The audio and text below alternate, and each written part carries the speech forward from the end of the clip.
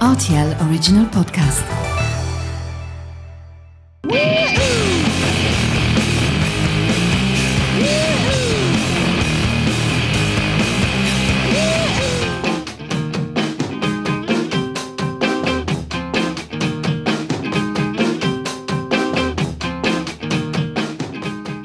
The Song 2 podcast is taking a short break over the Christmas period and coming back mid-January with Season 2. Now, we've already gotten through 44 episodes, including the very first one, Nirvana's In Bloom. We then went to The Stooges' I Want to Be Your Dog, Massive Attack, Karma Coma. Followed Arctic Monkeys' I Bet You Look Good on the Dance Floor.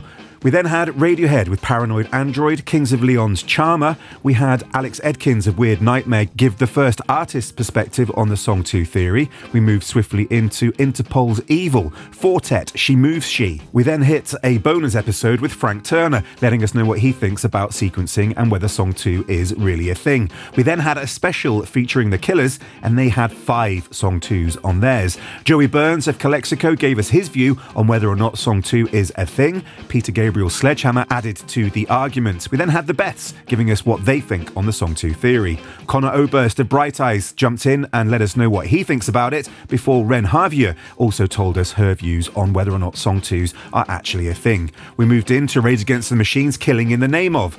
We had Grace Cummings give us her opinion on Song 2. Air's Sexy Boy was up next, and then Lachlan Stuckey of Surprise Chef weighed in with his view on whether or not Song 2s are a thing. Before we moved into Supergrass and Caught by the Fuzz, Leah Metcalf of The Mysterines didn't really believe us at all, but could see that there was some argument to be had. Tonight from the Smashing Pumpkins was up next, before we went into Ben from Bodega telling us whether or not that Song 2s are legitimate.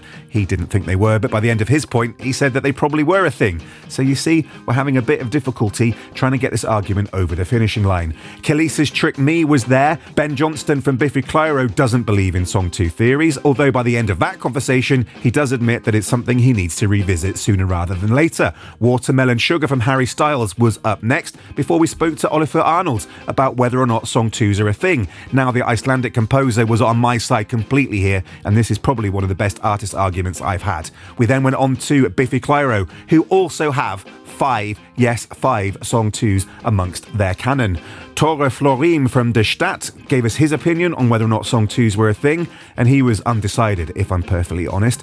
Nina Cherry's Manchild was another example of what a Song 2 is, and probably one of the strongest ones we've had thus far. Ian Anderson of Jethro Tull then told us about whether or not he thinks that Song 2s are a thing, and because Ian's a little bit old school, prefers the vinyls, he was talking about first track on A, first track on B sides. We then went into Editors and Munich. Now, from my perspective, that is the argument done and dusted. It's finished.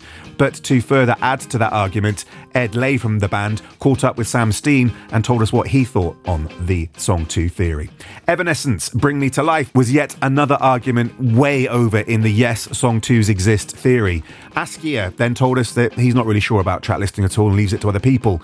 The Prodigy had Their Law and Breathe as 2 monumental Song 2s. Rival Consoles told us whether or not they believe in the Song 2 theory. Placebo's Teenage Angst, taken from the debut album, is also a Song 2.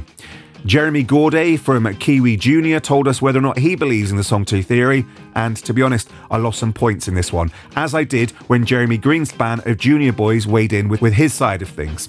You Ought to Know by Alanis Morissette balanced it up a lot, and that is probably one of the very defining moments in this series of podcasts that Song 2s are a thing. Kurt Wagner from Lamb Chop was on the fence, so much so he got splinters. Chris number 2 from Anti-Flag, he wasn't so sure either, but can see the merit to the argument. Amy and Georgia of Nova Twins, who incidentally are topping a lot of lists this year with their album Supernova, they disagreed between themselves and then agreed with me in the end, kind of. Julian and Max from Whitney were not too convinced and remain unconvinced, I think it's safe to say.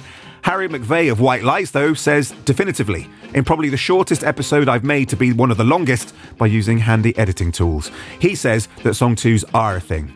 Billy Joel, we went triple Billy on this. He had Piano Man, Innocent Man, and We Didn't Start the Fire. I could probably rest my case here. Taylor and Georgia from Jockstrap don't believe in it, though they did flip-flop to and from. we had George Ezra's Budapest, and a couple of others, to be honest with you. George Ezra believes in the Song 2 theory, whether he knows it or not. Matthew Kors of Nada Surf is in one of our much later episodes, and he is fully on board the Song 2 theory. Gregory Porter, however, is not so much on the side of the Song 2 theory.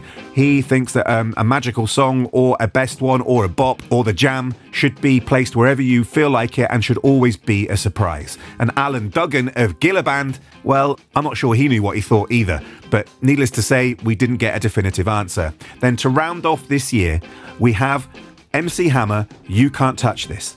Now, there's a big pause here. It's for dramatic effect. But if you still don't believe that Song 2s are a thing after 44 episodes of Season 1, then I don't know what else to do.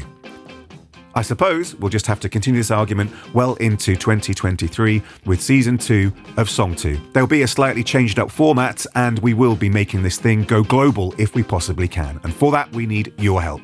Get involved in the Song 2 argument. Send us in your Song 2 recommendations. Let us know whether you believe or disbelieve the theory, and point us in the right direction of acts you would like to hear from and their view on Song 2. Thanks for having stuck with us all the way through 2022. We're going to be bigger, better, and bolder in 2023.